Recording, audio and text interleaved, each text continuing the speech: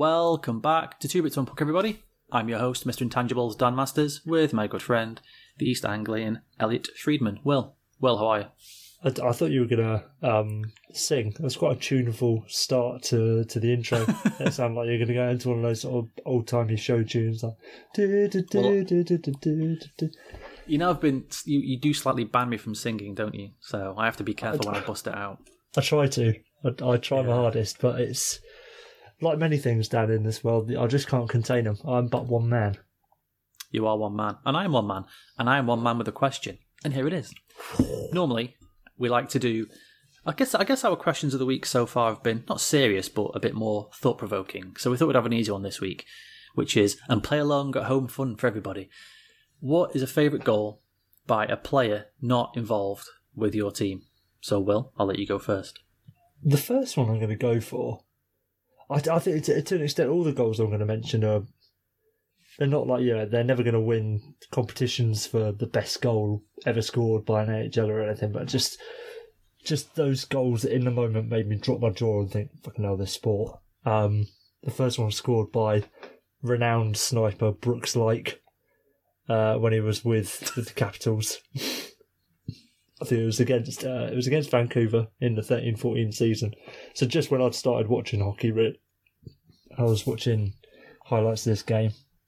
So Laich starts with the puck in this sequence. He's coming down. He's along the left wing.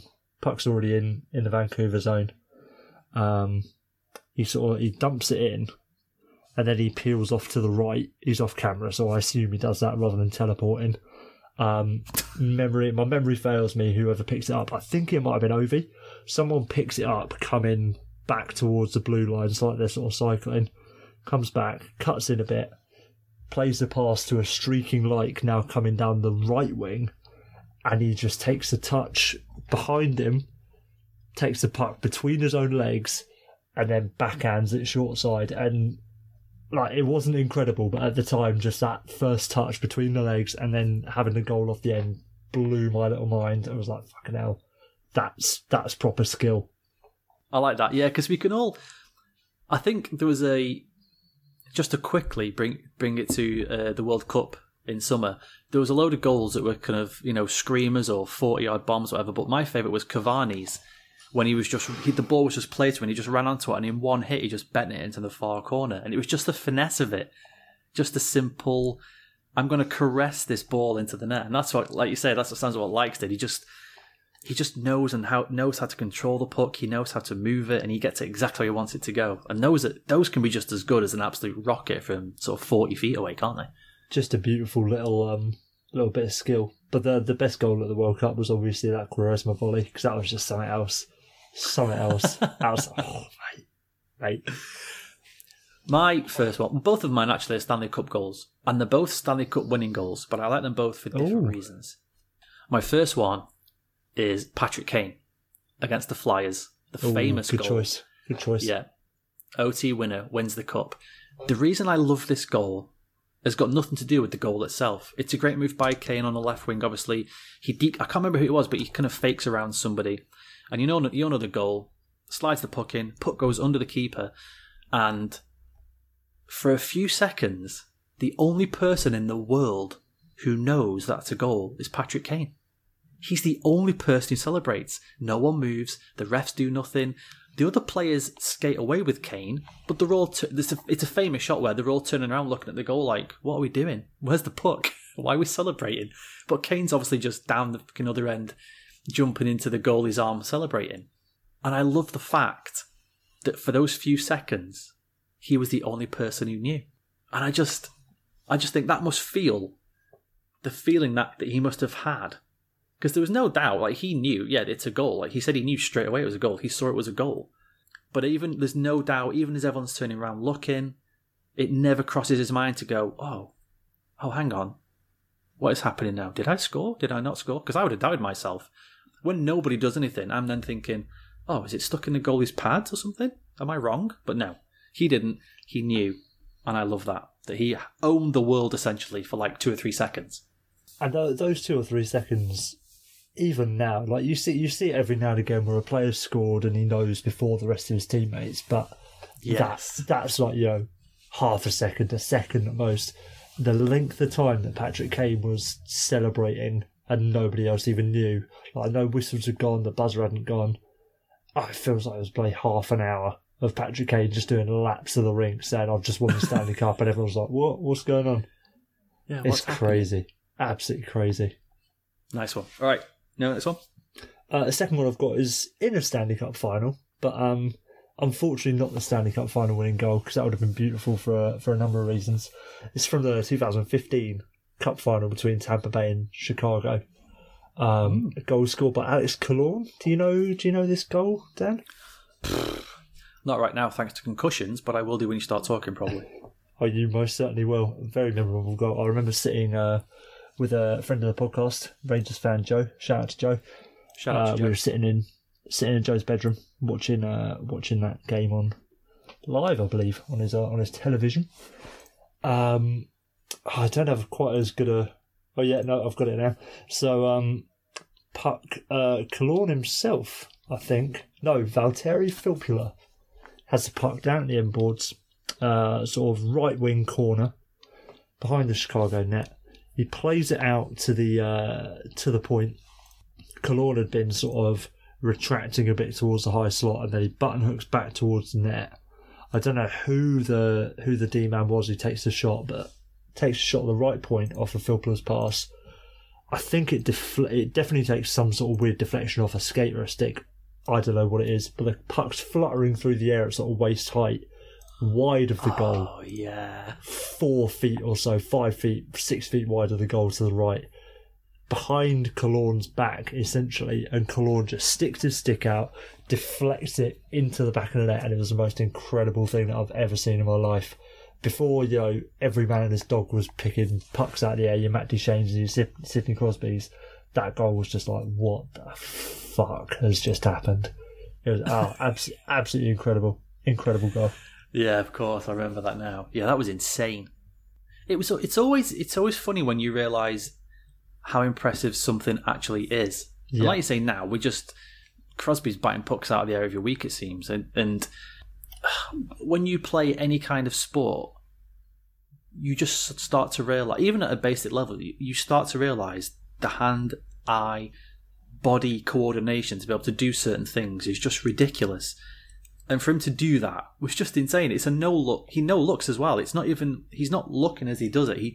It's just instinctual to just bat it in. And it's just... Oh, yeah. Yeah, great choice. A great choice. What's your next one, Dan? What have we got? I only picked one more. And I have to apologise right now, Will. But my other goal is Jason Arnott for the Devils against the Stars. 2000 Stanley Cup. Double OT winner. See, I know this goal, but I can't remember it. I don't know anything. You tried to black it out. It's similar to that whole Stanley Cup final, really. Yeah. There's a face-off, and there's a face-off in the Stars zone. It gets battered around, and somehow the puck ends up on the right wing, and Patrick Elias just backhands it. Again, it's no look. He backhands it cross crease, and you can just see what's happening. The first goal off the Patrick Kane goal was only he knew what was going to happen. On this one, every single person knew. The second that Elias backhands that puck, it's no look pass, cross the crease, you're like, oh my god, it's over. Before Arnott even hits it, because it just comes across a crease and there's nobody near him. There's nobody within like 7 or 8 feet of him. And he just hits it onto the goalie's right side, top corner. And you can just see it coming. Again, like they're saying, the K1 takes like half an hour. You just seem to think he's stood there waiting for 10 minutes for this puck to get to him before he can just blast it into the roof. And he just does. And I watched that goal so many times. It's like a 30-second clip on YouTube, and I watch it all the time because I just think, what was he thinking? He's like, oh my god, there's pucks here. There's nobody here.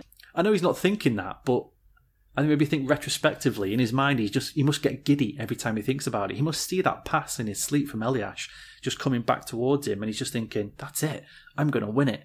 And he does. Oh, I love it. It was almost in slow motion. I love it.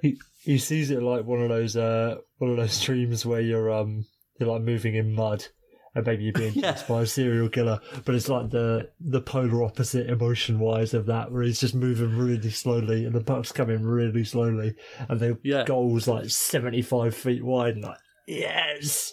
It's true. That's so true. Yeah, if it's a dream, the goal is as high as the arena roof, and the puck, there's no way he can miss, and the puck's the size of a beach ball, because that's just how it is. It's just from 2000, so I'm not sure how many people even remember that goal anymore, but I remember it vividly, really vividly.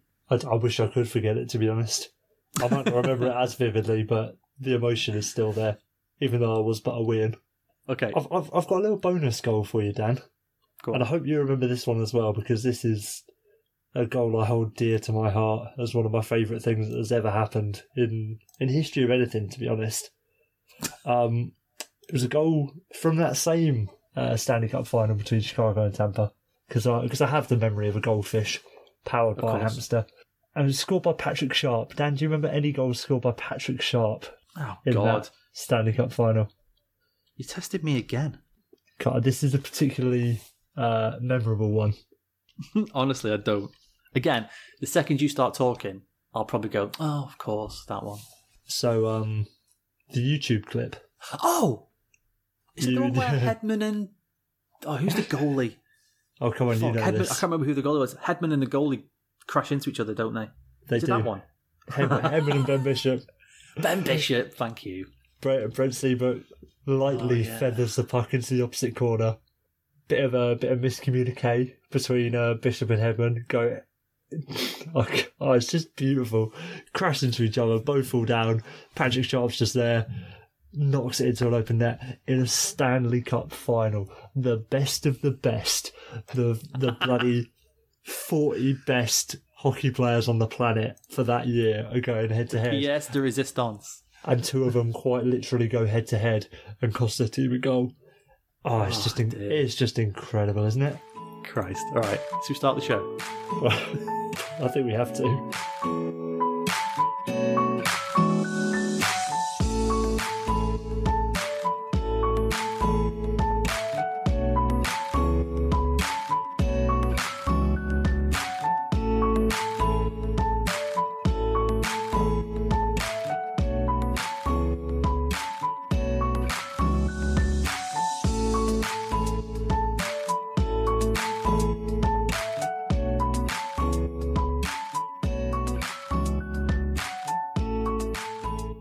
Hey everybody, it's that time of the week again.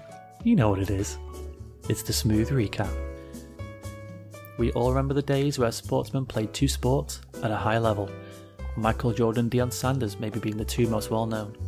Evgeny Malkin is making a push to be the most recent, as he does his best baseball swing at Michael Raffles' head, believing it to be a ball. A severe weather front is sweeping Western Canada, with warnings of the sky falling, preceded by a trickle of hideous orange jerseys. Meteorologists predict more by the end of the week. Not content with having the highest scoring team in the league, and the highest point scoring player in the league, the Tampa Bay Lightning's backup goalie is setting franchise records with his 10th win in a row. I think they're just taking the piss now, aren't they? Also in Western Canada, a California man remains hospitalised with 2 broken ankles after becoming the latest victim of EP40. The elusive sleuth remains at large. Culinary news now. And Nolan Patrick is the latest player to develop a brand new diet. Keep your paleos and ketogenics. The young Philly star is now on the "my mummy made me a sandwich and it was yummy" diet. Moving south to Anaheim, things aren't always sunny in Duck Country. Lifelong friends Randy and Bob have split after the former repeatedly destroyed any semblance of hope poor Mr. Murray tried to build. A big week for Patrice Bergeron in Boston. He skated in his 1000th game and scored 2 goals in the process. He was named NHL's second star of the week and is currently averaging a career best 1.27 points per game. More importantly though, he's still at the top of my Hockey Man Crush standings. Whoa. The Western Conference wildcard race is so slow, even the yet-to-be-formed Seattle expansion team haven't been eliminated from playoff contention. Jack Eichel is just the second Buffalo Sabres player in the last 20 years to reach the 60-point mark before 53 games. I bet those Sabres fans are happy now. They don't have that loser Connor McDavid playing on their team. Finally, Jumbo Joe Thornton is flying up the record tables, passing Mr. Hockey for 9th all-time in assists and tying Timu Solani for 15th in points. Still no word on the location of Mr. Thornton's cockerel. And that was your smooth recap. All right, good stuff, good stuff. Who have you got winning the cup this week, Will? Winning the cup this week, Dan, the only obvious choice this week, as any week, the Anaheim Ducks.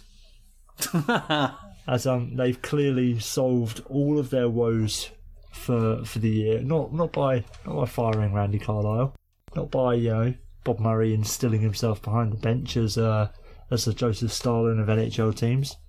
No, it's by calling up whatever his name is, their AHL goaltender, and he got a shot in his first game. So they finally fixed their one glaring weakness between the pipes. So well done, Anaheim. You're on the road to greatness. Well played. It was Kevin Boyle. Kevin Boyle was the young goalie. I thought he sounded like just a made up player. Like he's one of those regenerated ones in NHL 19 when you get too far into a franchise mode and the computer starts making up players. Kevin Boyle, what a goalie. And then you end up with names like that an 18-year-old would never have, like Kevin Boyle. Kevin Boyle. Well, I don't want to rain on your duck parade, as it were, hey. But it's clearly obvious that the one team winning the cup now is the team that won the postseason, and that's the St. Louis Blues, a team that is on fire. I watched second Blues Preds game, and I don't know what's happened to Vlad Tarasenko, but he suddenly started playing like Vlad Tarasenko. So something's happened. I don't know what, but though that team now looks ridiculously good and are playing very well. So there you go. The Blues are winning the cup. The equipment manager for the Blues hung. They normally hang the jerseys with the logo facing out, so you come in and you see the blue note, and you think, right, this is who I'm playing for today.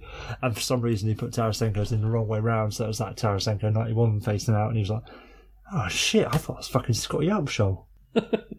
Just needed that little reminder. I forgot I was me. Mate, how are they in the first wild card? And they've got 2 games in hand on Mini. Like, Jesus fucking Christ. I know. There are just... You talk about peaking at the right time. Jesus Christ. Still basically 30 games to go, Dan. Plenty of... Fair point. All right, fair point. We've seen a lot of streaks this year, to be honest, so yeah, that's a good point. And that's long enough for a team that has been crap for a long time to return to being crap. We said that, didn't we, a few weeks ago, how shit the West wildcard race is, and if one team just puts a run together, they'd be in it and quite comfortable. At the moment, that's the Blues. So and I think they're about to be joined by the bloody Blackhawks at this rate, aren't they? I know. Your Stars are up there, though. We wrote those at start.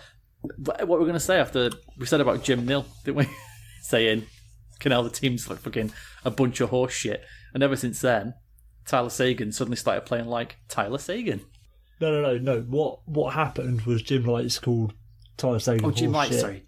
That's fine. That's fine. Sorry. That's not what I have issue with. What I take issue with, Dan, is the fact that he was funnily horseshit when he was shooting at 7% when his career average is 11, and just because he's now shooting at 17%, he's suddenly not horseshit. What a funny coincidence that is. What a funny coincidence. But I think the Stars are a great representation of why the West this year has been so bad, because having watched the Stars more closely than I've watched any other team this season, they are not a good team. They are not a good team, and they've been comfortably in a playoff spot since October. And they lost their number one defender for 6 weeks. They lost a large majority of NHL quality defensemen for a long old time. They are still playing Taylor Fadoon on their third pairing, a player who was scratched in the AHL at the beginning of this year. Granted, Fadoon is playing well and he's a decent player, but still the narrative stands that a not very good team has not had to worry about falling out of the playoff race for quite some time. All right, who's getting relegated? The Edmonton Oilers.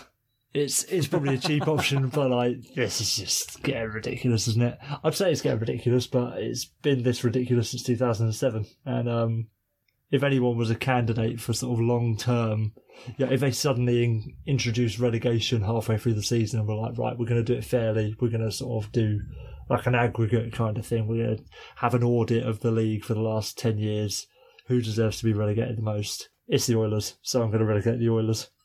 Can't argue with that. I think getting relegated, it's got to be the Florida Panthers. Clearly in tank mode, offloading players. The latest one is Huberdeau's the latest player, rumoured to be leaving, trying to make some more money under the cap. They're bringing in Penguins' mistakes. And did you hear Anton Hudobin's quotes, just putting a nail in them the other night, playing in front of 9,000 fans? It feels like an exhibition game, but you know it's not. Yeah. So the arena can hold 20,000 and there was 9,000 fans there. And he said, and I will quote this, when you're playing all the time with the full building, you come to a building like this, it feels like an exhibition game. But at the same time, you understand it's not. Oh, dear me. 9,000 fans. Shit. Oh, but obviously Hudobin wasn't there at this time, but it is a bit rich coming from a player for the Dallas Stars who, as of about a decade ago, were very much in the same position as the Florida Panthers were. Deep in bankruptcy. So that's all that matters. It's what have you done for me lately? Who's been turning up recently? Yeah, exactly. That's all this league is. What have you done for me lately? All right.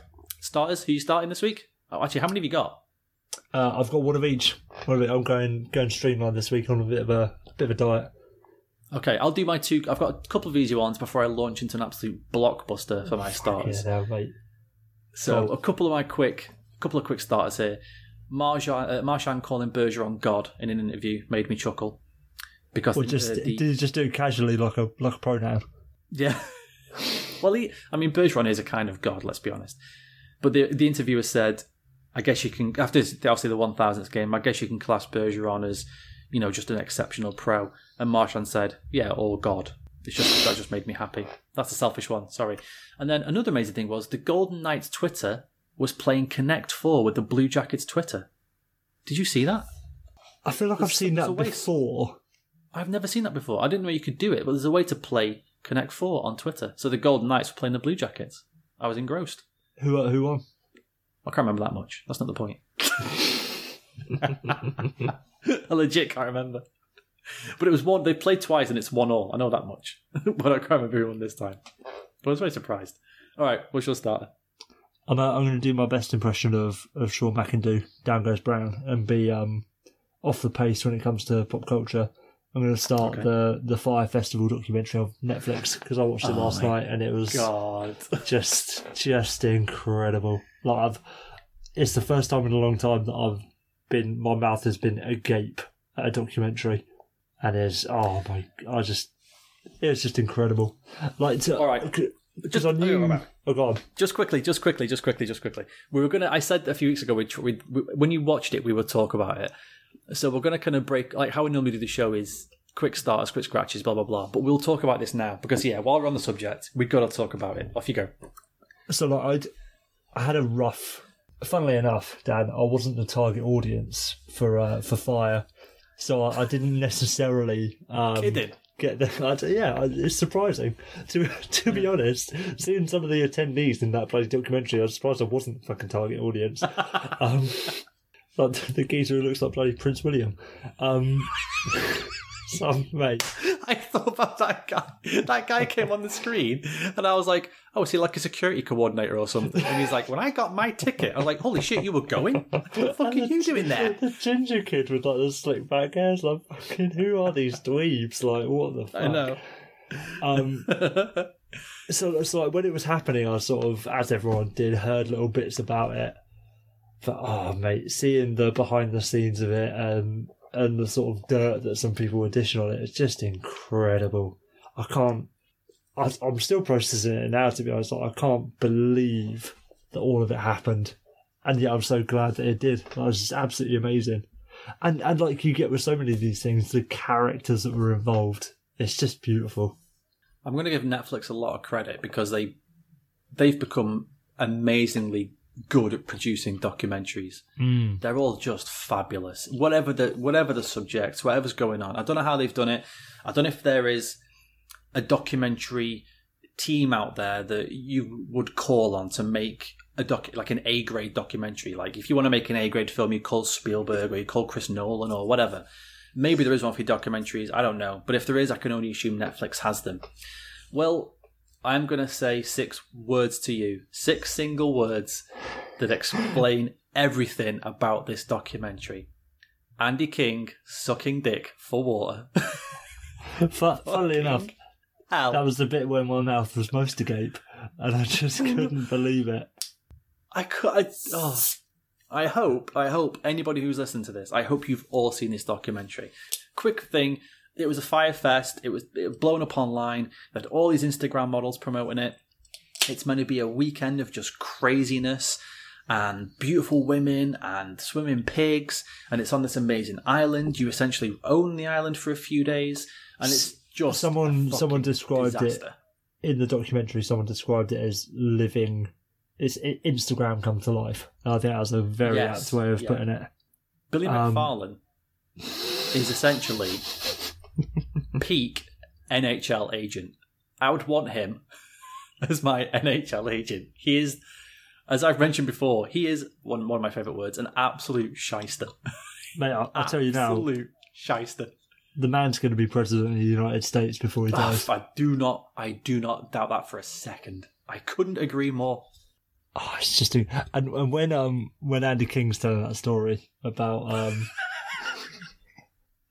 if you don't know, essentially there's no water available on this third island because it's all gone to shit. This man, Andy King, who helps to finance Billy McFarlane. Billy McFarlane's one of the guys who sets up Fyre Fest to make it a thing. Andy King is this gay guy who finances Billy McFarlane's wacky schemes. And there are, was it 4 trucks? 6 trucks? Yeah, it's I think it was 4. Yeah, it was 4 trucks full to the brim of Evian water. Just, I mean, thousands of bottles it must have been. See, I don't know if they said bottles, but I just thought they were like just full of a big bath. loose water. They're just going to tap up like a container crate. Just a big straw sticking out the top. Coming out like fucking Flint, Michigan water. Yeah, so the Bahamian customs don't want to let this water through unless they get sort of the palm greased. And Billy McFarlane rings Andy King and says, "You're our gay superhero. Can you go down there and sort this out?" And Andy King says, "I was fully prepared to go to the office, see the guy who wasn't letting the water out, and I was going to suck his dick for that water." Mate, I nearly fell on the floor. I was laughing so much. I mean, fair play to the guy. Why would you even admit to that? Just, oh my god. That whole part of the interview was very, very, very reminiscent of that Jason Arnott goal, now that you mention it. No. He's not going to... You know what? That's not really going to happen, is it? Oh. Yeah. When you start saying you're our gay superhero, you're like, no, you go. This isn't. Is it? Oh, no, it is. Oh, here we go. Oh, my God. I need you to take one for the team, Andy. Oh, my... Like the nerve of this Billy guy. I don't care how close you are to anyone or what their orientation is. Like, could you, like, go and suck his dick? Like, but that is for like... water. To be fair, if there is ever anything that's worth, giving up your services for, drinking water is probably high on the list. Yeah, but not for a bunch of fucking rich Instagram clout hoarders. Like, they can fuck off. Yeah, you're clouding the situation with logic there, Dan. I'd lick out my fucking dad's arsehole for water if it meant I could live. But for like a party, fucking no shot. Fuck that. Ugh. That's great to know, Dan. Yeah. I think that whole bit with Andy King is just the perfect summation of how ridiculous the whole situation around Fyre Festival was. It's just hilarious. Like the funniest thing I've seen in so long. The guy who was flying the plane for them to get them to and from the islands learnt to fly the plane from a flight simulator computer game. And it showed them clips of him doing 0G dives. And Ja Rule is in this little 6-seater fucking one of those planes, like in 0G, just floating, going, "Oh, this shit crazy, yo!" I'm like, dude, you're gonna die. You're gonna die because this fucking idiot's flying this plane. And I love how the pilot goes from some geezer who's learning how to fly a plane on fucking Microsoft Flight Simulator. 6 months later, he's flying Ja Rule and this Billy guy all around the world. And then after that, he's like the head of fucking sewage and infrastructure for this festival. All just because he's some like Norwegian guy flying a plane. So, what is going on? But they're talking, aren't they? They're like, what we're going to do about sewage? There's no sewage here. Oh, we need like 1,000 porta-potties. We need like 1,000 portable toilets. I'm sorry, we don't have those. Okay. Some of the things I loved. The first island they went to, do not mention that this island was owned by Pablo Escobar, okay? Whatever you do, we do not want this island being linked to that murderous fucking despot, alright? The first promotional video, everyone wanted to party on an island owned by Escobar. I was like, fuck! Immediately, and they just got kicked off the island. Like, get out. Oh, dear. Oh, it filled me with so much joy. It was hilarious. It's one of the best things I've seen for years. And at the end, when they're talking to Ja Rule, and they're saying, "Well, we committed fraud." He's like, "Nah, it wasn't fraud. We just like it's lied just false to them for monetary advertising." gain." It was just false advertising for monetary gain. Fucking what? You gotta be kidding me! Oh dear me. I'll tell you what, Ja Rule's a lot smaller than I had assumed he was. I think a lot of rappers are a lot smaller than you think. Is that what? What's Lil Jon is like 5'3" or something? Yeah, but Ja Rule's not little Ja Rule, is he? And Ja Rule, and Ja Rule is actively out there with like the deepest, gruffest voice that I think I've ever heard on record. All Billy McFarlane and Ja Rule did was clink beers and like bro five each other. That was all they did. Wait, when Billy McFarlane spills his beer on like the Norwegian the pilot's like map of like, right, this is how big it is, this is how many people we want it, and it just spills like a Corona all over his fucking map. I said to Grace while we were watching, the whole thing is basically a bunch of geezers go on like a lad's holiday, and then while they're on holiday they're like, why don't we just fucking invite everyone? And then it was, yeah. It was essentially a bunch of bro dudes go on holiday and then think, hang on a minute, why don't we organise a super holiday with no planning? It'll be fine. We'll just charge people like 30 grand to come. Yeah, we can't talk about it too much because we're just going to ruin it for people that haven't seen it, but mate. Nah, it's been out for ages. Has it been out for ages? It feels like it's only been out for like a week, but I don't know. Nah, it's been out for a while. Obviously not. I watched it at least 3 weeks ago I watched it, so it's been out for a while. And then, it was amazing though, wasn't it, how quickly it turned into Lord of the Flies. The second people got there. Loved it. And realised, hang on, this is fucked. And they start like, for some reason, was it that Asian dude just starts pissing on other people's bedding? Like, why? Yeah, why? This guy that's like, you know, he seems fairly rational, and he's just like telling it how it is, like, yeah, oh, blah, blah, blah. We started to feel like it was, you know, something was off when we were being held at this one restaurant for 8 hours being fed tequila, and we hadn't been to the campsite yet. And then he's just like, oh yeah, and then the sun went down and people started like taking mattresses and like it was absolute madness. So me and my mate just started pissing on everything. So I'm fucking, hold on a second, mate. Oh, hold on a minute.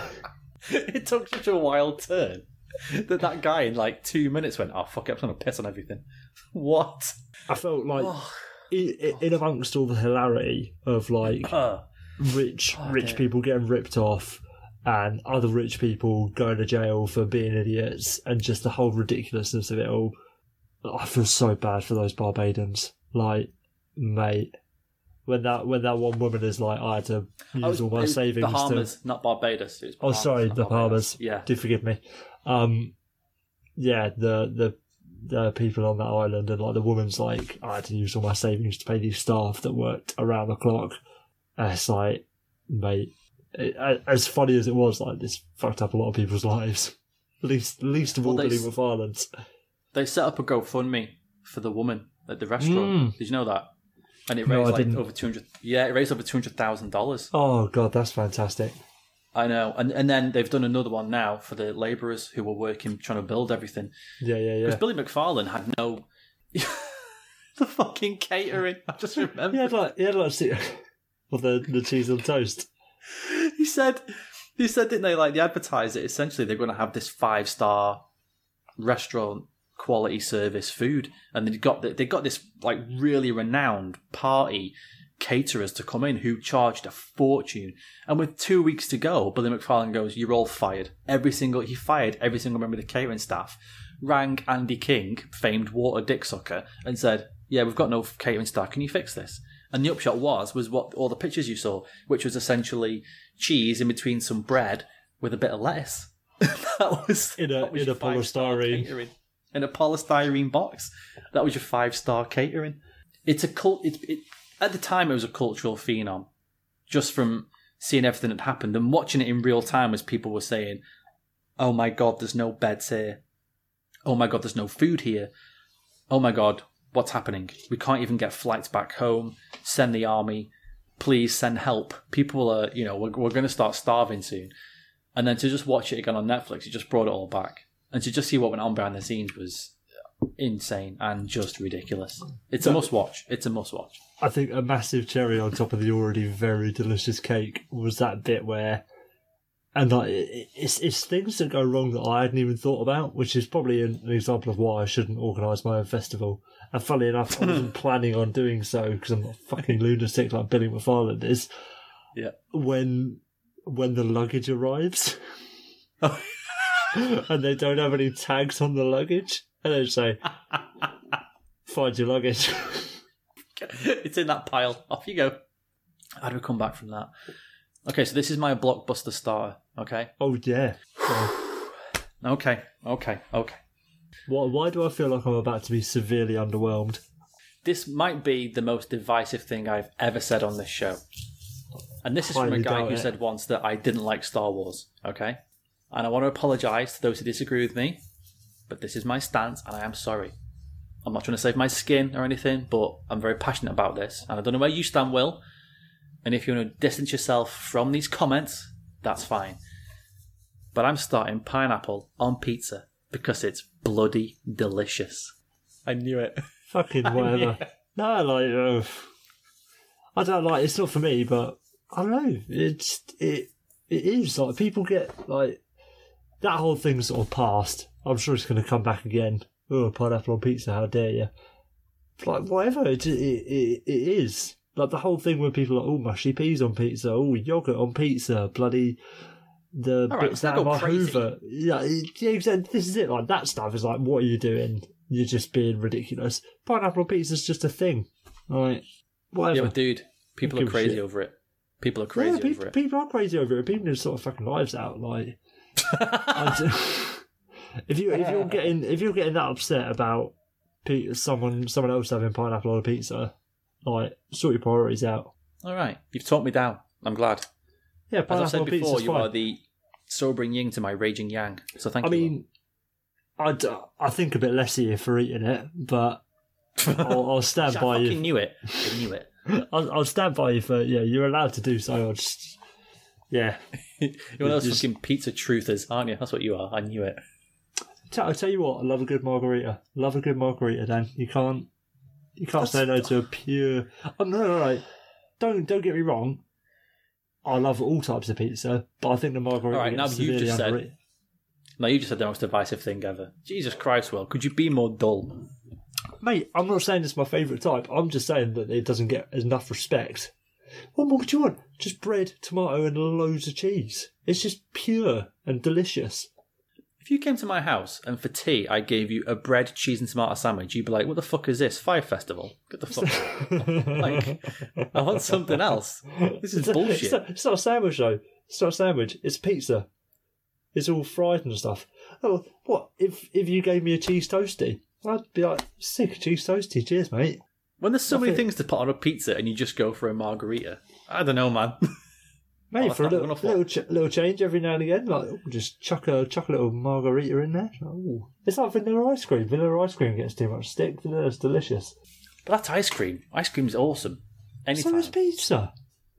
Ah, yeah, maybe you're right. any kind of pizza is good, man. Apart from pineapple pizza, but then anyway. There you go. All right, how many scratches? There you go.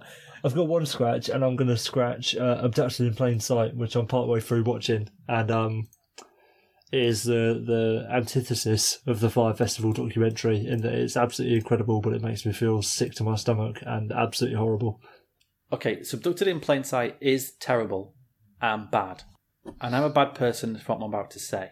Oh, we're fuck. on that already, so... Wait, so you gave me the opportunity to distance myself from the comments you were going to make about pineapple on pizza, and you're not giving me the same grace for whatever you're about to say now, which I think is a bit disrespectful. All right. You may distance yourself from these comments. There are parts where Abducted in Plain Sight is hilarious. I'm sorry, but it just is. The main subject, no, that is terrifying and horrendously bad. Some of the stuff around it, though, involving the family, is hilarious. In a very wrong way. The more Christ. Jeremy Kyle side of things has elements of humour, which would be a whole lot funnier if it wasn't directly involving a fucking paedophile and kidnapper. That's why it's bad. I'm glad you see why it's bad, Dan. I'm glad that you've got your moral compass is at least slightly aligned to understand why it's bad. Of course. But some of it, man. Oh my God. My mouth was agog for very different reasons to Firefest, but it was still agog. Followed by me just shaking my head laughing. I don't even want to... I don't think I can finish this episode. No, we just got to move on. Okay.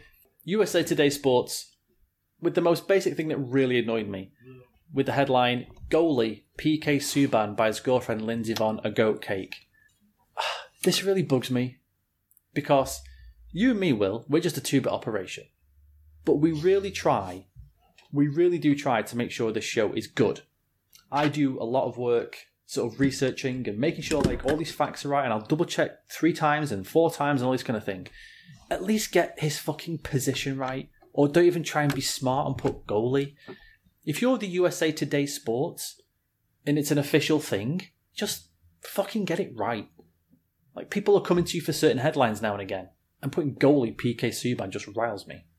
The fact that it was a sports page as well. like Entertainment Tonight or something. No, it's not. It's not right in the middle where you've got all the gossipy sort of celebrity stuff.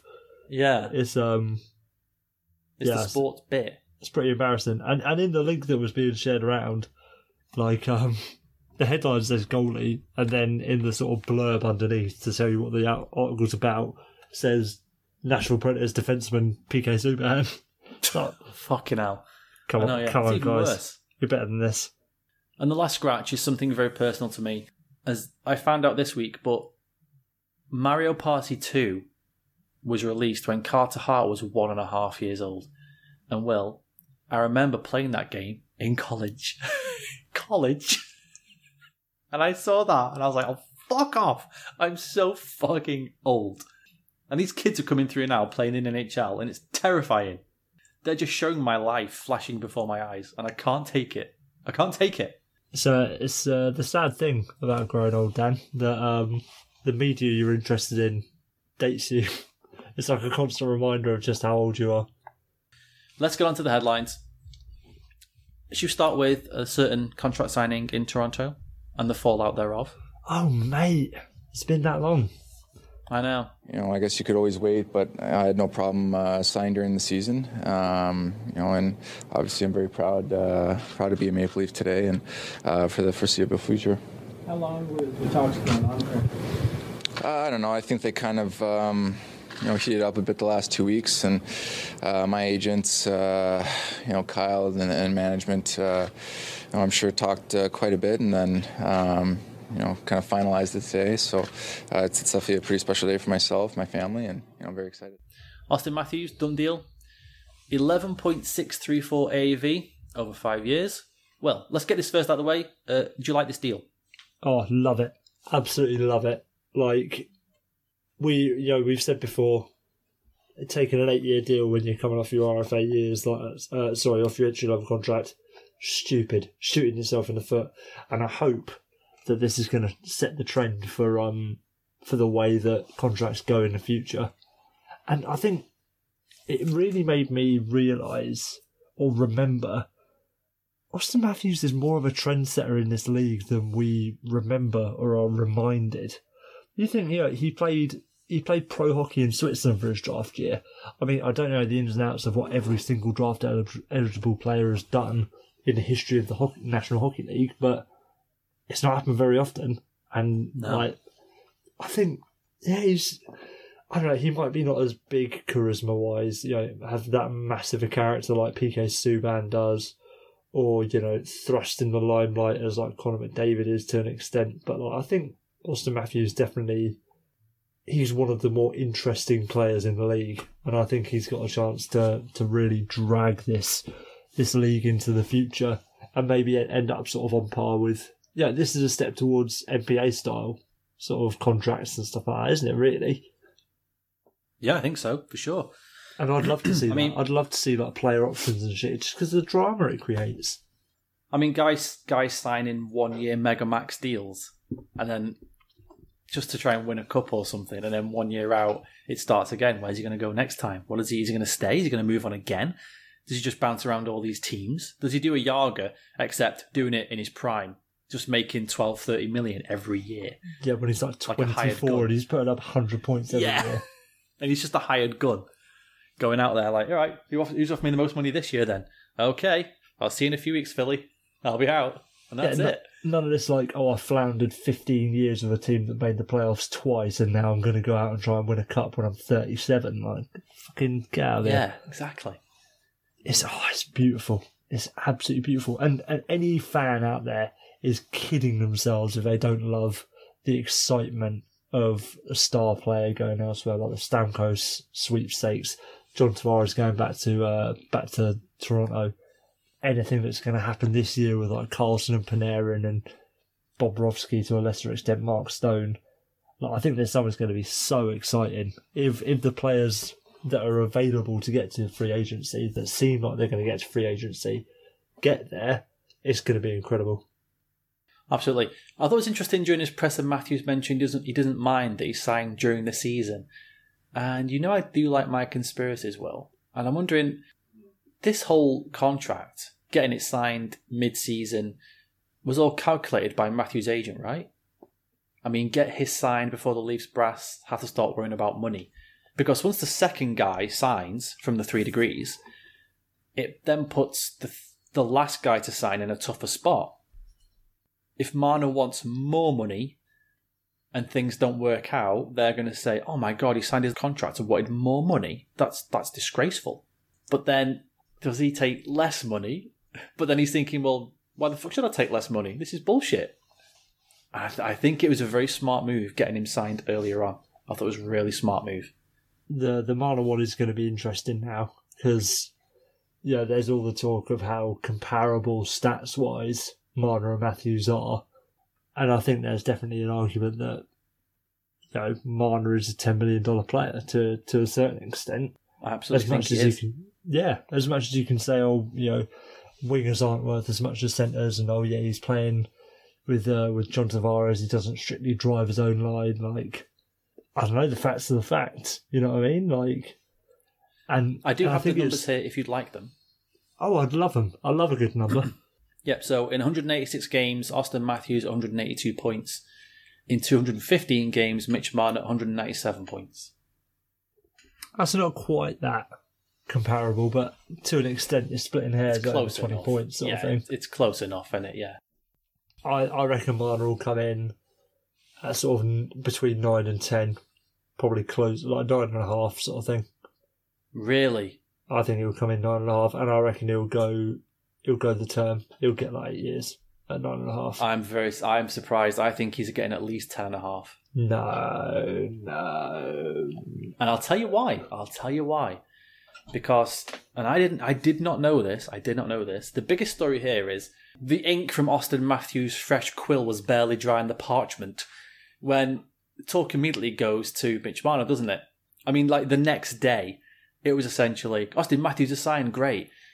so Cal, Mitch Marner, and he must have been thinking, oh, guys, like a day. Give me 1 day, please. Leave it out. I was going to go to a Marlies game tonight. Like, leave it out. I've just signed this awesome player. Just give me a day to chill. So, Dubas says that the Leafs won't be rushed into sorting out a deal per his camp's request. But then Darren Ferris quickly points, in an amazing piece of, I'm going to maybe try and kill my client's contract here, Darren Ferris quickly points out that he would have signed already if the Leafs weren't trying to lowball him, which was a wild thing to say. He then continued to stir the pot when he pointed out that nobody else would be taking a discount. Why would you then ask Mitch Marner to take a discount? That's not fair. And that Marner already did them a favour on his entry-level deal. So this is what I didn't know. When Lou signed Mitch Marner to his ELC, the deal included A bonuses that were worth $850,000. And there was a bunch of B bonuses worth $2 million. They were not in Mitch Marner's contract. No, he didn't have the Schedule Bs. When Matthews signed his deal, the ELC, they had both A and B.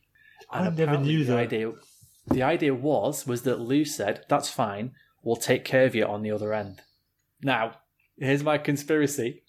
I hope somewhere Lou's rubbing his hands, cackling, like old people do, because he knew, well, when this comes up, I'll already been shit-canned. I've only got 3 years here. It's already been made clear that I'm out. So he sells Dubas a shiny, fancy blue car. It's got a new engine, Tavares. He gets some new wheels, Nylander, a fancy new steering system, Marner, and a nitrous boost, Matthews. But what Dubas doesn't realise is that the place where Lou gets all his car parts from doesn't like Kyle. And now he's got to pay full price. Lou's signing that Marner contract. Like, we'll sort you out, we'll scratch off his Schedule Bs, we'll get you on your second contract. Signing that, he's thinking, fuck this kid, and fuck that kid sitting in the AGM office. Exactly, you know it. Fucking Kyle Dubas is doing that fucking grinny face he always did, that just kind of cheesy grin looking at Lou thinking, I'm going to get your fucking job, old man. But Lou's smiling back thinking, yeah, I'm going to fuck you over, boy. But yeah, I didn't know. I didn't know the schedule. I didn't know Mark didn't have those B bonuses in his contract. Which, if you think about it, yeah, $2 million. If you're saying to me we're not going to put the $2 million, I'm thinking, well, I fucking bet get those. I bet get those at the back end then when my proper first contract comes up. Like, I'm going to want them. He's a number 4 overall pick as well. Like, if I assume Darren Ferris was his agent when he signed his ELC, or his representative, as you have to call him when you're in junior. Like, he's done a diabolical job. If Darren Ferris was responsible for that, it's like, oh yeah, that's fine. But just pay us later. But not if you have an agreement. If you have an agreement, obviously not written down, but if you have like an agreement with them, like, okay, well, he's not going to get his Schedule Bs, but you're going to sort him out, aren't you? Absolutely, we will sort him out. No. What? So what? No. Marner signs his contract now, and Dubas is like, right, yeah, we're going to give you like $4 million for 8 years, but then after that, we're going to give you a max contract. We're going to give you $16 million for 8 years, all bonus money. Give you a little under the table payment. You can be part owner at least. Trust. Just sign this $4 million one for 8 years. No. Like, you can't. No, I don't mean, when I say the back end, I don't mean his last deal. I mean, like, they're going to, like, his first deal when he gets his first big money deal. That they said, when you get your first big money deal, we'll take care of you. Don't worry about it. You'll be fine. Yeah, that's not the point. You're negotiating that deal at that point. Because especially with those bonuses based on, like, the performance, they're basically saying, we don't want to pay you for what you do. So, like, the Schedule B ones are generally, like, if you're top 10 in point scoring, I think if you make the All-Star game and stuff like that.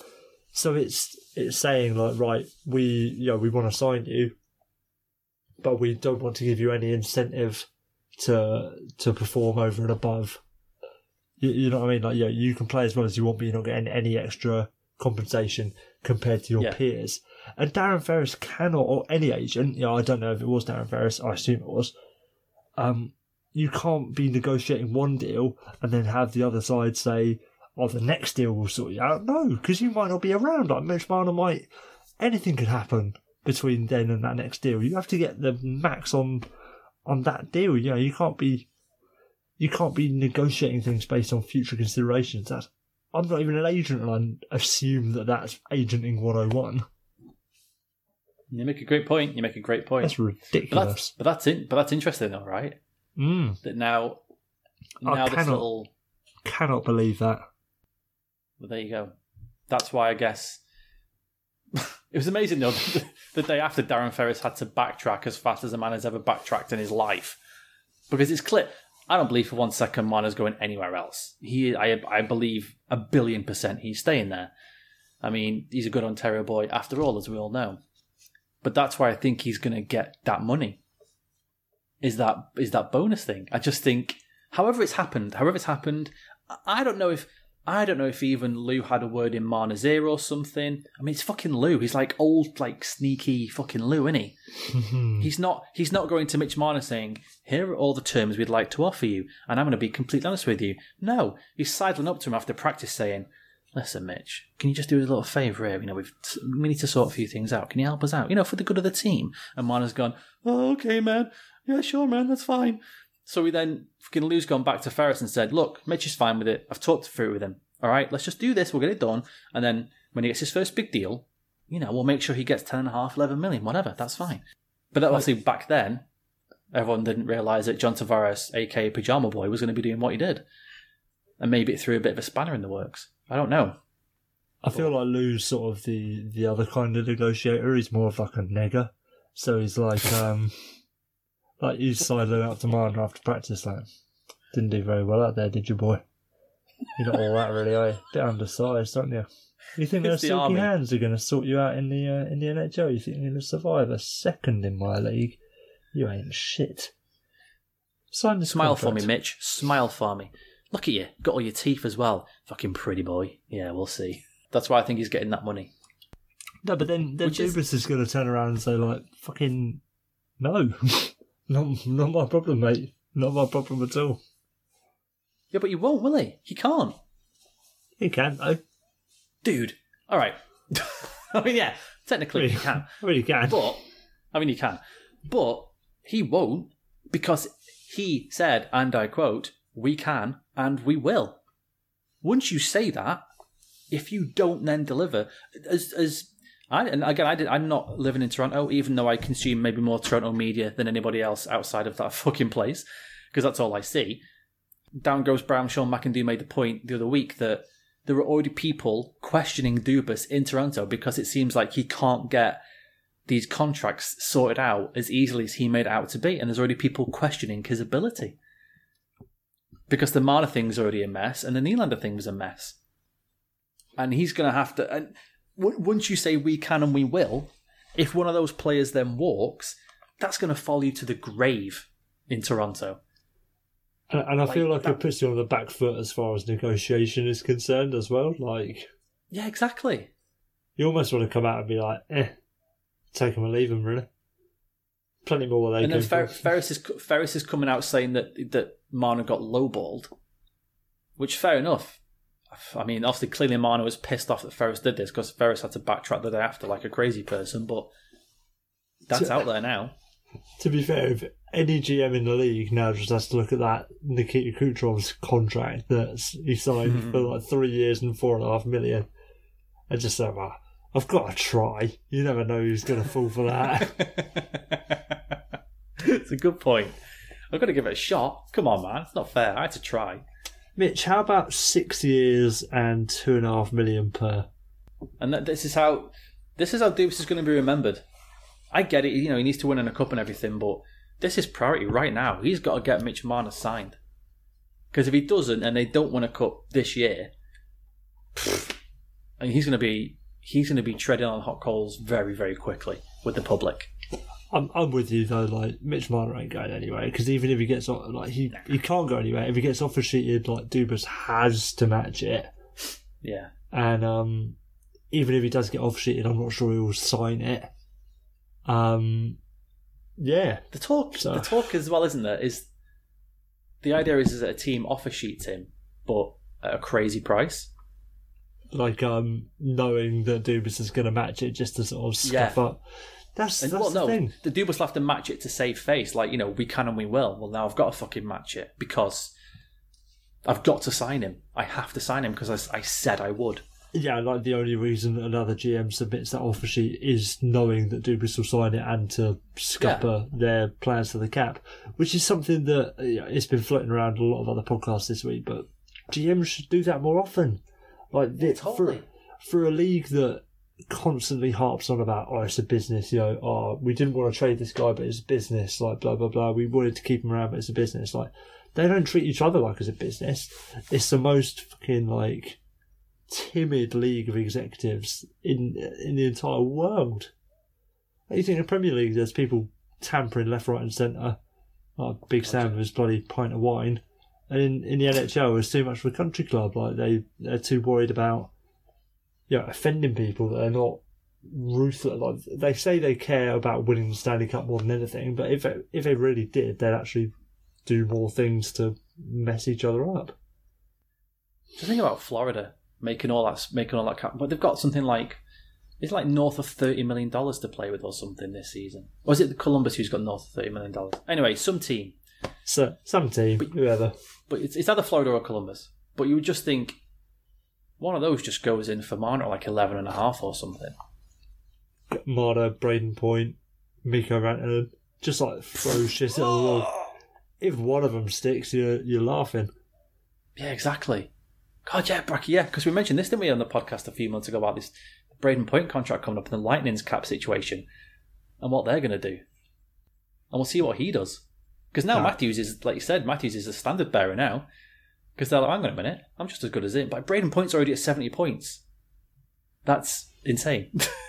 Breeze Bar's going to put a bloody Stevie Y mask on, wave a magic wand and just be like, 3 years at $5 million, Braden. You're getting paid more than Nikita Kucherov did. Yeah, exactly. What's amazing is in this league is that all the Breezy boys have got to do is, both of them, is go into fucking Braden Point and say, look at Nikita Kucherov, look what he did for this team. You're telling me you can't do that for this team? Come on, just take 4.5 for a couple of years. And all right then, you make a fair point. But you can't do that in Toronto. Now that Matthews has signed his 11 fucking whatever it is, $11.5 million deal. You can't go to Mitch Marner and go, look what Austin Matthews has done for this. Oh, shit. Okay, never mind. Forget that. Forget I said that. No, what he's done is he's focused his number around his jersey number. So we're going to offer you $1.6 million per season for 16 years. For 16 years. Makes sense to me. By the time you finish playing, you'll have tens of millions of dollars. Think about it. Come on. Breezy Boys wants to take the Lou approach and just go bring Braden Point into his office and be like, you are nothing compared to my sweet boy Nikita. Absolutely nothing. You wish you were worth 4.7 million against the cap. You are getting 3 for 7 years, and you will take it like a dog, Braden. Yeah, there is a lot of good players up this summer. A lot of good players. UFA and RFA. Just busted out this year. That would be good on any team. Ooh. And the last thing is on Dubas, that's how he's going to make his call in, isn't it? He's got to fill that space around, eventually, because Marner will sign those 4 players. That's how he's going to earn his money. He's finding the rest of the pieces of that puzzle. Because that's how you really GM. Anybody can sign 4 really good players. I could sign any 4 good players, even as a nobody, if I just throw enough money at them. That's simple. It's getting those deals done. It's getting those players to fill in around them. It's those third line guys who can produce. It's those fucking third pair defensemen who can produce now and again. It's finding a goalie on the cheap who gets hot. That's how you do it. And to be fair, they've already done a lot of that lifting. Yeah. Like I've said before, Nazem Kadri, $5 million for a 30-goal third-line centre. Yes, please. Yeah. Freddie Anderson, he might not be the best goalie in the league, but for $5 million for a good starter, that's cheaper than a lot of teams are paying now. Morgan Riley, $5 million for a number 1 defenseman. It's just like, that's why Toronto have kick-started through their rebuild so quickly. Obviously, getting Matthews has really helped, and like hitting on Nylander and Marner has really helped. But it's the other little things that they've done. They already had good players to build around. They just built on top of those good players. It's incredible. Absolutely. I hope more than anything they can keep going forever and ever, because it's fantastic to see. Just if they get that defence sorted out, it's a perfectly constructed roster. Okay, speaking of a roster that's not perfectly constructed, really, as we've mentioned already, Randy Carlyle is gone.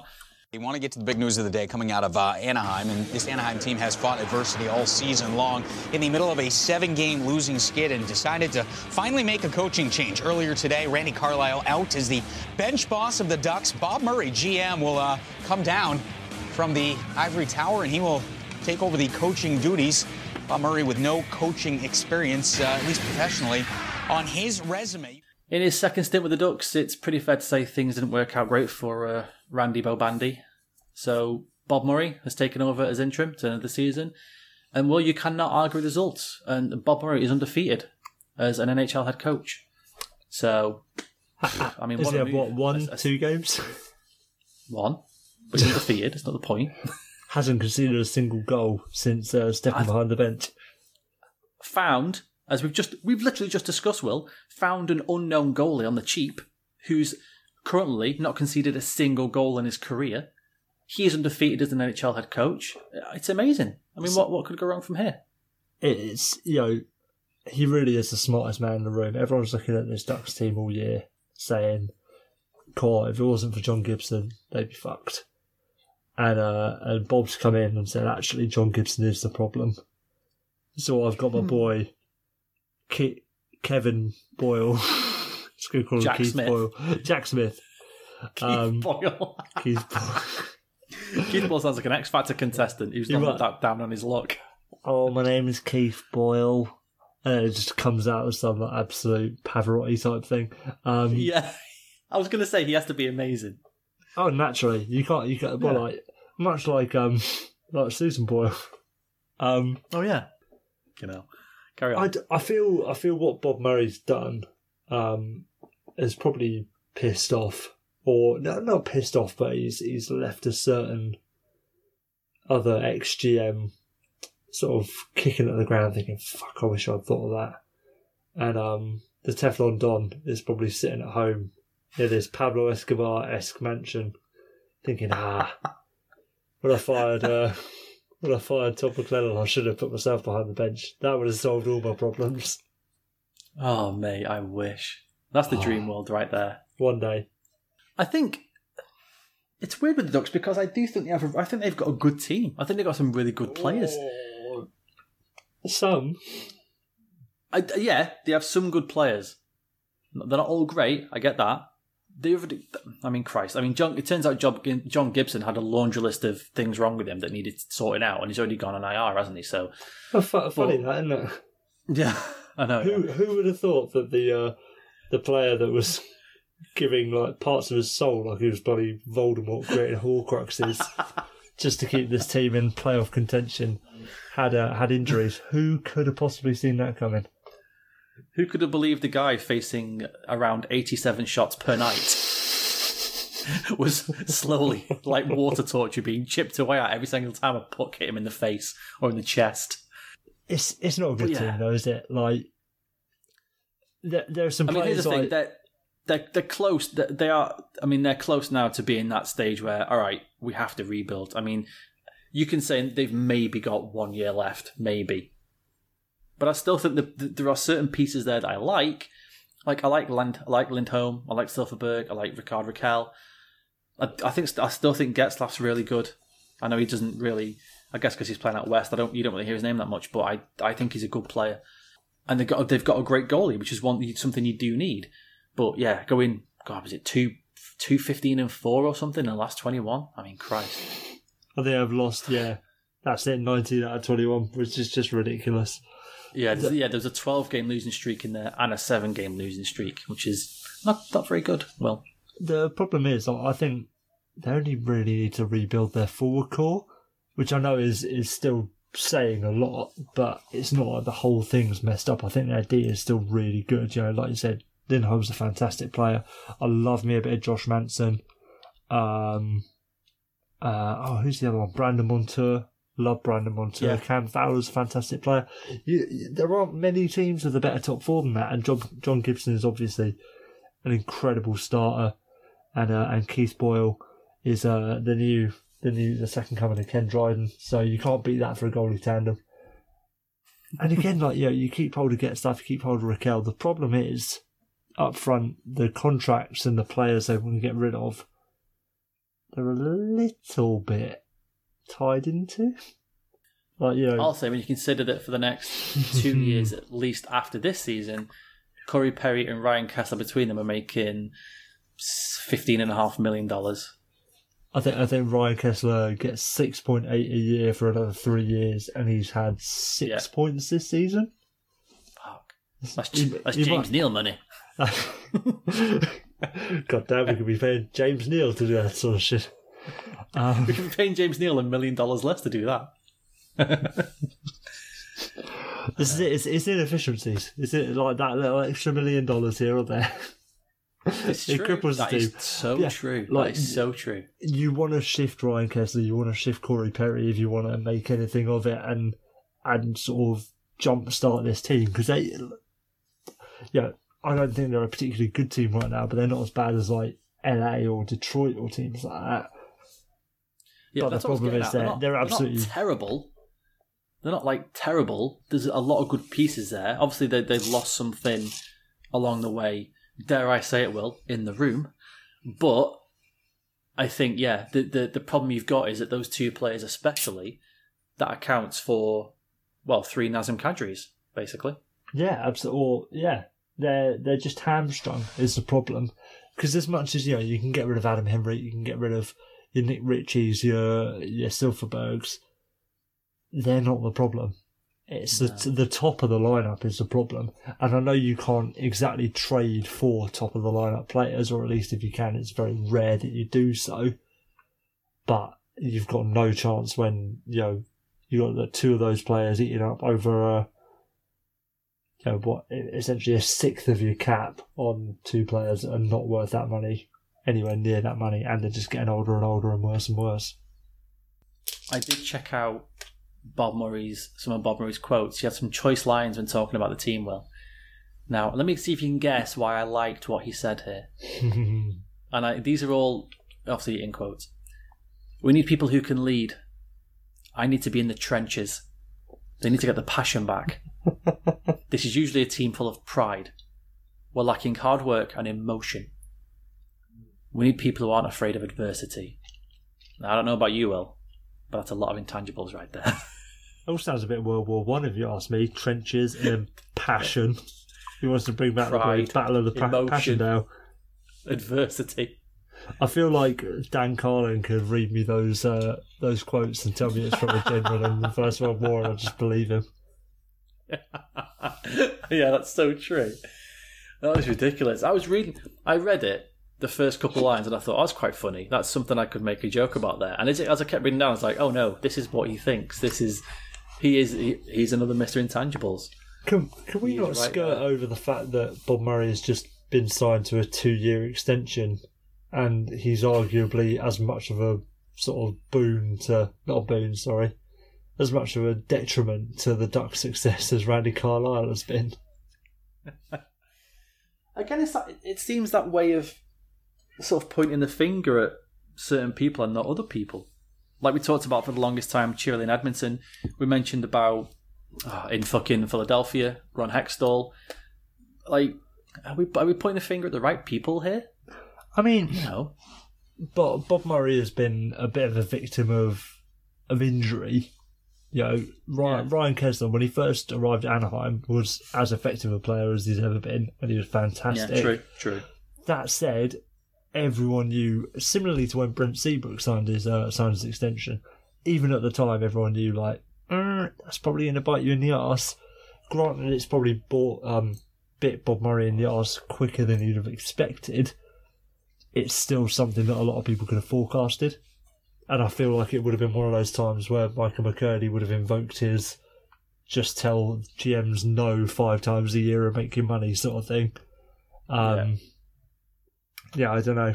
I don't think he's been an awful GM, but there are definitely a couple of things that you can point out that were sort of not deliberately bad, but definitely objectively bad at the time. I mean, the good thing is, I know that Bob Murray's now got a really good relationship with his new head coach. So that can only bring about positive change. So, some would say they're 1p in a pod. Yeah, it's almost like they could be brothers. Well, they're so similar. They could be brothers. I don't want to dwell on the next topic too much because, for God's sake, I can't help myself. Like I couldn't with the Sens last season. I like where this is going. You know where I'm going. This wouldn't be Jerseygate, would it? What are you talking about? I was going to call you my bloody my boss, which is a bit poor. The Edmonton Oilers, of course. When things are getting thrown onto the ice, Will, we have to talk about it. Now, be it hamburgers, rats, jerseys, shoes, octopus, catfish, bracelets at Philadelphia, honouring a dead person who's literally a legend of that time. You would think that a jersey being thrown on the ice would signal absolute panic stations in a franchise. But, and this might surprise you, as I was doing research for this, just trying to see if I could get anything else on, if there was an interview with somebody who threw it. Sometimes you go to like local news, they'll have an interview with the person who threw it or whatever. This happens quite a lot in Edmonton. I mean, and it might. Yeah. I don't know if it happens a lot in other places. I don't know. But 5 years ago, they lost 6 straight and were losing 6-0 to the Blues, and an Oilers fan threw their jersey onto the ice. 4 years ago, during a game against the Flames, a jersey's thrown on. Ben Scrivens skates over and using his stick, almost like highlights it back into the fans. Then 3 years ago, they're losing 4-0 to the Wild, and guess what happens? Now, if you guess the fan threw their jersey onto the ice, you can give yourself 2 points. And now this. Another day, another jersey. And if there's a guy out there, or a woman, in Edmonton, with any common sense, they should be selling cheap replica jerseys outside of Rogers to throw onto the ice when they get another. Throwing jerseys. Throwing jerseys, $20. You'll make a fortune. Because I'll tell you this, you're going to be throwing jerseys for a long time yet. You're going to throw that jersey, and you're like, oh shit, I'm out of throwing jerseys. Quick, run outside and get 3 more. I cannot wait until we're both 135 years old and we're uploaded onto the Matrix. We're still doing this podcast and we're still talking about how they're throwing jerseys in Edmonton because it's still fucking shit. Connor McDavid Jr. the 4th has come to save the franchise with Keith Gretzky the 3rd, and it's just not happening. So basically, go on. I was going to say every other year for the last 6 years, every other year there's been a jersey thrown on the ice in Edmonton. That's a great stat. I feel like it loses its sort of impact when it's just it loses its gravitas, doesn't it? Yeah. Like if it hasn't worked the first time, if that hasn't brought about a significant change for longer than a year, like don't throw it again. That's just it's redundant at that point. I hope it's the same guy doing it every time. Not again. That's it. Sling. He goes back out to the club shop and buys another one. To be fair, their current jerseys are so hideous. I'm not surprised more people aren't throwing them on. Not for displeasure at the team, but just displeasure at the apparel. That's a fair point. We're getting to the point as well now where Connor McDavid is starting to get legit annoyed, isn't he? Did you see that interview the other week when they said, what's it like being Connor McDavid right now? And he went, I'm not even going to answer that question. It's like, fuck. This dude's pissed. He's so pissed. Can we take a second to just step back and appreciate how amazing it is that the best hockey player in the world is stuck at the worst franchise in the world? Can we take a second and step back to see that the best hockey player in the world, currently earning $12.5 million a year, is furious every day with his life, with his lot in life. He's just genuinely pissed off every day. To be fair, though, like I reckon for Connor McDavid playing in the AHL is just as boring as a standard job is for someone. You know, and like you're a bit under challenged at your job, and it's all just a bit too easy. But dude, he's so not under challenged. He's just working with absolute fucking morons every day. But he's challenge... going to work every day, looking around him like, what the fuck is all this? What am I doing here? Fuck my life. No, but the challenge terrible. is like, say you're working a really boring and easy office job and you come in and your mouse doesn't work. And then the next day you come in and your mouse and your keyboard don't work, but you're still expected to do the work. And then the day And then after, IT. like, your monitor only And then works on half of the screen. And then IT, who's Peter Chilirelli, get rid of your keyboard and give you like a piece of chalk and a bit of slate. We got you this instead. What the fuck is this? I can't use this. It's a computer. You'll make it work. It's fine. It'll be fine. Fuck's sake. We believe in your talent. You're gonna lead us out of the dark ages. Pete, where's my calculator? We got you an abacus. It's genius. Look, it's just fucking balls on a bit of metal rod. You'll be fine. I can't work in these conditions. I'm so upset. He's God, got skates he's with a descending stick, in- Connor. Come on. Yeah, he's just descending into madness. I'm loving every second of it. It's just amazing to watch from a purely spectator sport point of view. I can't wait because before the All-Star game, his hair was just getting a bit long. His beard was getting a bit outrageous. He's just going to end up like looking like Brent Burns, but like the opposite of Brent Burns, where Brent Burns is really happy-go-lucky, loving life. Conor McDavid's just going to have like a beard down to his fucking knees, like hair getting caught up in his skates while he skates, and just depressed, absolutely depressed, like a hockey playing hobo. I was going to say, those players who disappear, and then you find out on, like, there's an article on Twitter, like, 6 years later. Do you remember Conor McDavid? He's been living homeless for the past 4 years. Like, holy shit, what happened to him? Yeah, I was playing Edmonton, I lost it. I went crazy. I've been living on the streets ever since. Like, oh my God, this poor boy. Is it bad that I want to see that happen? Like, him absolutely fall from grace and have it all be the Edmonton Oilers' fault. Okay, so I'm going to say something when it's like I have to take a second to gather my thoughts. I want to see how bad they can get before he legitimately loses his cool properly. Before he just says something or does something. And there's a very famous quote from The Killing Joke in Batman, which is the Joker, and it says all it takes is one bad day.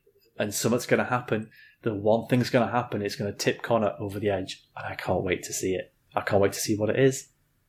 When his career's over and whatever nonsense happens over the next 6 years or however long's left on his deal, but 7 I think still, and it's just going to you go back to when the draft lottery happens and the look on his face when the Oilers come up, and then all of this goes on and like his prime's wasted, and mate, it's just beautiful. But Dan, I've had an epiphany. I feel like the hockey gods themselves have come down and touched my brain and given me the knowledge and the understanding of the situation we are currently in, and it's all become so clear.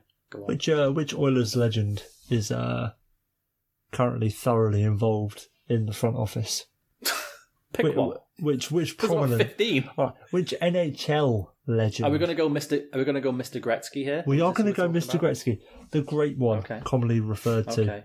Wayne Gretzky, not Keith. not Sorry. Keith. Okay. No, Wayne, not Wayne, not who's the other one? Brent. Yeah, Brent, not Brent either.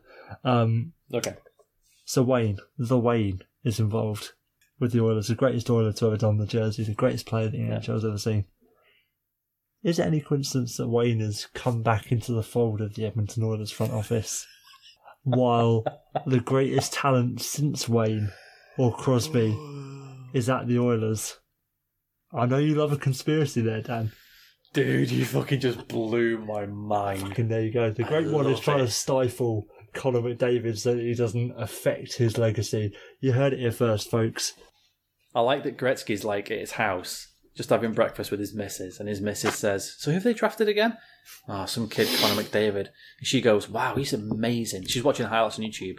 She's like, "Oh my God, this guy is unbelievable." And he just chuckles and goes, "Oh my dear, darling, you don't know anything. Leave this to me." You were never this fast, Wayne. These players are so much better than you ever were, Wayne. Like, these defensemen, like, you couldn't do this now. Look at him, though. He can do it. And he's like, "Yeah, well, we'll see." "What do you mean?" "Nothing. It's fine. We'll see." Trade Taylor Hall.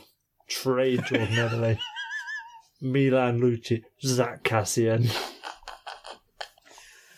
He's like bloody Emperor 16 Palpatine. and 33. Yeah, there's an earpiece in. There's just an earpiece in Chiarelli's ear directly to Gretzky. Trade pick 16 and 33 for Griffin Reinhardt. Okay, Mr. Gretzky, whatever you say. But Wayne, Mr. Gretzky, sir. Griffin Reinhardt's been crap in the AHL, let alone the NHL. Good.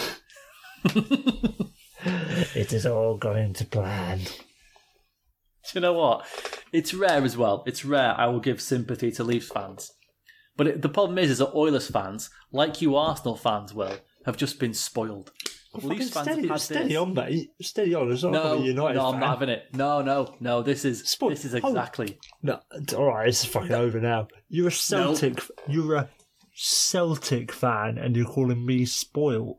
You've got a team playing in a fucking Sunday League division, winning the league like 9 out of 10 years, and you're telling me that I'm spoiled. No, I'm saying about you Arsenal. I'm not saying you. I'm saying you Arsenal fans. Well, yeah, Is it all you Arsenal fans now are all like, woe is me, the sky's falling, what are we going to do? Oh my God, this team. Oh, we're 6th in the Premier League. How terrible for us. Meanwhile, teams like Fulham, fucking Swindon, Leeds, just an absolute dumpster fire of teams. fucking fuck. And the Swindon, Oilers, mate. the Oilers, Don't- all this no. success, I don't the know. best team, Stop. the best players. No, I'm not having this. Shut What if the bloody Hoops ended up 6th in the SPL? You tear your fucking hair out. You'd be losing your mind. The only other team that had a semblance of hope of challenging you for your titles got done for bloody match fixing and relegated. Like, what? You have got no leg to stand on when it comes to privilege in football fandom, Dan Masters. How dare you? Two things in No. rebuttal. Number one, that'll never happen.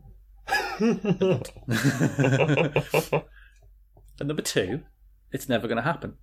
So that's a moot point, Will. That doesn't matter. I'm comparing a very successful franchise in hockey to a very successful football team, and right now they're both on the downturn. And I'm not saying all the fans, to the majority of their fans, the world is ending and the sky is falling. It's a very simple comparison. I'm not saying Arsenal fans shouldn't be annoyed. They should be annoyed because it's been run badly. Oilers fans should be annoyed because it's been run badly. But there are teams that are way worse off than you who would kill. Like the Leafs would kill to have all those cups that the Oilers had. They would kill to have had Gretzky in their team. And, you know, it's the same with teams around Arsenal. Dude, Tottenham, perfect. Tottenham fans won't admit it, but they would kill everybody they know to have a semblance of the success Arsenal have had. Yeah, but I think you've made a bad comparison there. Because Arsenal haven't won all that many league titles, really. But over the last, since Wenger got there, 98 or something? Yeah, you had 3 league titles. Arsenal are what? The third most successful team in the Premier League era? Or the second? Three league titles and a bunch of FA Cups and a couple of league cups. Like, that's... Champions League final? Yeah, finals, that's fine. We're more like the Colorado Avalanche, really. Had a couple of years of being the Dons. And What now are you we're... talking about? What do you mean, what am I talking about? Dude, you're talking about, like, you Arsenal won the double. like, you're comparing You won Arsenal the double to the in the Edmonton 70s. Oilers. To the Edmonton Oilers. Arsenal have had sustained success. Like the Oilers for a good chunk of time had success. And I'm saying the Leafs would have killed to have the Oilers' success. Okay. Tottenham fans would have killed to have your success. Maybe success-wise, the Gooners are more like the Bruins, maybe. But you're talking about a team that won like 4 cups in a row, that absolutely dominated, that had the best player that's ever played the game. And I mean, Ian Wright's incredible, but I wouldn't call him the best player that's ever played the game. And no, just no. Like, I'm not going to sit here and say, oh, life's been horrendous as an Arsenal fan my entire life. But you're talking about us like we're bloody... Yeah, like we're Manchester United, which we're absolutely not. Absolutely not. You fucking are, mate. No way. Fucking are. No, I'm not saying you're mine. I'm not saying you're mine. You. There's no way. There's no way you're mine. I'm not saying like that. Yeah, but you're comparing us to the Oilers. Like, all right, Yeah. like you're saying we're Liverpool. Liverpool have had far more historic success than the Gooners have had. If United are Montreal, then Liverpool are the Oilers. Yeah, but I'm talking recent success. I'm saying I'm saying fans of. Even so. Yeah, but I'm saying fans of 3 league what titles recent- in 20 years. That's a lot, but not a lot. It is compared to the other two. There's only 2 other teams. Sorry, well, there's only 4 of the teams that have won it, but one was Leicester, one was Blackburn. The 3, if you look at like league titles, people will go, "Oh yeah, it was Arsenal, United, and Chelsea." Those were that's it. There's no one else. You're making out like, "Oh, little wee Arsenal, we never really did anything. Oh, we were so mild-mannered. We had a perfect invincible season." Oh yeah, must have been terrible, Will. I will remind you, Dan, that I haven't brought any of this up. You just, I wasn't saying this. You just started throwing bloody shade of my team just because you're rabbiting on about the Oilers, and then you suddenly say, and another thing. Yeah, but You it is bloody 2 Arsenal Brits. fans. It is 2 Brits, 1 puck, Will, and I feel like a lot of Arsenal fans are the same as a lot of Oilers fans. There are 92 teams in English football. 80. Hang on, Christ, my brain is fritzing out. 88 or 89 teams would kill to have Arsenal's success and history. That's a ridiculous amount, and the same with the Oilers. How many teams would actually say, "No, you know what? I'll prefer what we've done to the Oilers"? There's not many. In the NHL, not many. And they've still got Conor McDavid. But I will refer again, Dan, to my previous argument of people in glass houses should not throw stones. And people in houses I'm not made of currently sat in SPL that glass trophies. house. No, I'm not currently sat in that glass house because in my league, we can only play who we can play. There's nothing I can do about that. So I can't, I can't really comment. You were moaning to me as recently as last month during the transfer window. We've got all this money and we're just not going out and getting any players. Like you fucking need them. Oh, what, you're really that worried about Hibs coming up and pinching second and being 40 points behind you? Oh, I'm scared now. You're the But we're not talking about that. You're the worst kind of glory hunter. You might as well be supporting bloody Rosenberg.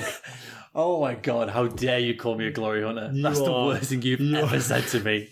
That's the worst thing you've ever... You are a glory hunter. Growing up in the middle of England supporting fucking Celtic, do you have any idea how much shit I got when I was a kid? I got fucking grief so much. Yeah, for this is when we were being a bad. glory hunter. Like, This is when we were terrible. We had fucking John Barnes managing us and people like that. It was a fucking disaster. oh, well, you were terrible coming second in the SPL. Yeah, dude. Hey, sometimes we came third. Like, that is a shambles. I don't know. I think the comparisons are there. I think Oilers and Arsenal. I think it's pretty close. I'm fucking livid. I'm just saying, and I'm not saying you're a level-headed football fan like me. You can look at it objectively, but like we are doing right now. But like, you get those absolute fucking mongos who are just on the internet going, "Oh my God, we're terrible," and I'm like, dude, like you've got such a good team here.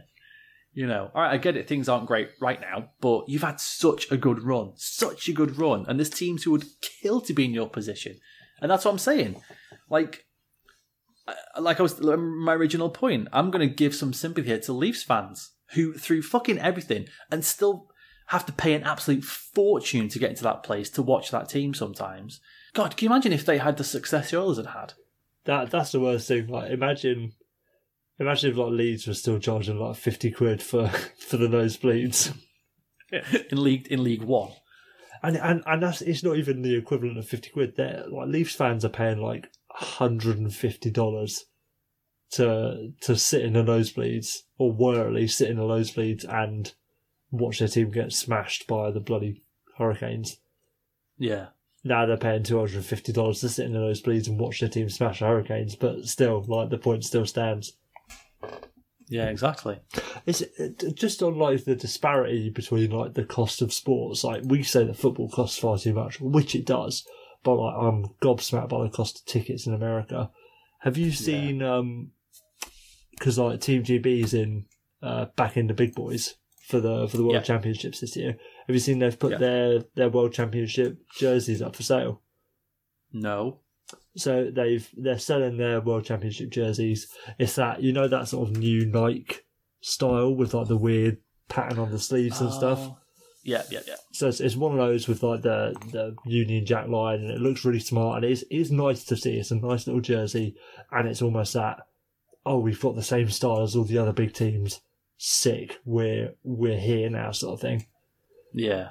But they're charging 150 quid for those jerseys. Fucking hell. I know. And like, I think that's relatively standard for, like, I know for starters, for jerseys off NHL.com, like the international store, they're like 100 quid or whatever. Yeah. Probably 150 if you get a name on the back. So it's sort of par for the course for hockey teams and that. But I think, as a country, we're used to going down to Sports Direct, paying all jokes aside, like to get a football shirt. It's so true. You pay 40 quid. I remember there were plenty of times you could get like a name and number on the back of an England shirt, get the whole thing for like 20 quid. Yeah. Get yourself a Rooney number 9 for 20 quid back in the day, the old reversible shirt. Like, I just can't believe that they're charging 150 quid for a GB jersey. That's just. So what you're saying is Mike Ashley needs to get involved in hockey somehow, so we can get some cheap hockey jerseys. He absolutely does. Absolutely does. Like, I can't fathom it. I cannot. Like, never in a million years am I going to pay 150 quid for a jersey. That is an insane amount of money. Yeah, the only jersey I've got is I asked for it for Christmas off my in-laws. I said, I want one thing. Can you get me a Bruins jersey? That's it. Because I knew they were going to. They went, oh yeah, how much are they? And I was like, oh, you don't know. You're going to find out. Do you not want anything else? No, it's fine. I'll just take the jersey, thank you. They're like, how much? It's like, yeah, there you go. That's why. That's all I want. Thank you. Did you get anything on the back? No, because I was like, I'm not pushing my luck. Yeah, that'd be an extra 70 quid, please, mate. Yeah, exactly. But that's the thing with hockey, though, isn't it? It's even to learn. They always say it's an expensive sport to just learn it. It's expensive, full stop. Like the only jerseys I've got a couple of 40 quid Alibaba pickups, and then the rest are like eBay classic finds that have been absolute bargains. Yeah. So it's crazy, absolutely ludicrous. And the good news is, Will, you can buy a £150 GB hockey jersey and then go to the game, and when you get trounced, you can throw it on the ice. Just to bring us full circle. There we go. Team GB getting smashed like 18-0 by Canada. Like, this is a disgrace. Liam Kirk's brought shame upon the country. I'm trying to hold you back. Will, there's a guy outside selling these jerseys, like replicas, for 20 quid. They're throwing jerseys. You're not seeing him. He's outside. Go and get one of them instead. He's making a fortune. I keep forgetting that like we're even in the World Championship like top group. Like, how amazing is it going to be to watch Kirky line up against like whatever Canadian rejects decide to turn up? I know, it's going to be mad. It's going to be mad, absolutely mad. I hope some top, like, I've never wanted good players to be knocked out of the playoffs more than I've wanted it this year. Do you know what the worst thing is as well, is that we're going to get battered, but we're going to do that British thing of going, oh, yeah, but at least we were there. It's such a British thing to do. We're just happy to participate. Yay. Well, like, who was it at the juniors? Was it? I think it was Denmark at the juniors this year.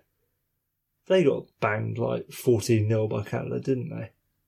Yeah, something like that. And Danish hockey fans were genuinely like, this is good just to be there. And I'm fully with them.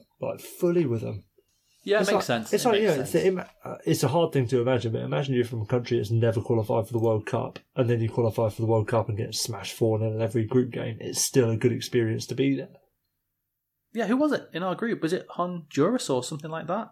Yeah, Honduras. Who we beat 6-1. Yeah, they were just there for like, it was the first time they'd ever got there, and the whole country just shut down, didn't it, just to watch them play. They just didn't care. They're like, yeah, we made it to the World Cup. We've made it. That's us.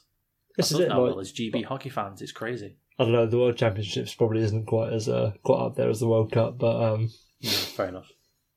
Still, the idea It's is for there. us, though. Yeah. A couple of quick little things. 2 rookie goalies, amazing seasons. Carter Hart, Jordan Binnington. I feel that, again, as I keep giving these ideas to the NHL for free, and they're just not bothering with them, you've got a hockey rivalry involving goalies. And I get it. They're probably hardly ever going to play each other. But you got Matthews Laine, whatever. McDavid Eichel, whatever. Reeves Wilson, who cares? Okay, forget that one. I do care about that one. Never mind. Just gonna say, But, like, of all people. yeah. Reeves Wilson, I care about that one. Harvey Binnington, that's where it's at now. 2 young goalies.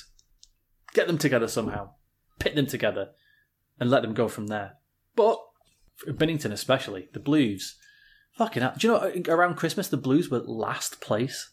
Last. Crazy. And now they're in a comfortable wildcard spot. Off the back of, what is he, 9-1-1? 10-1-1? Something like that?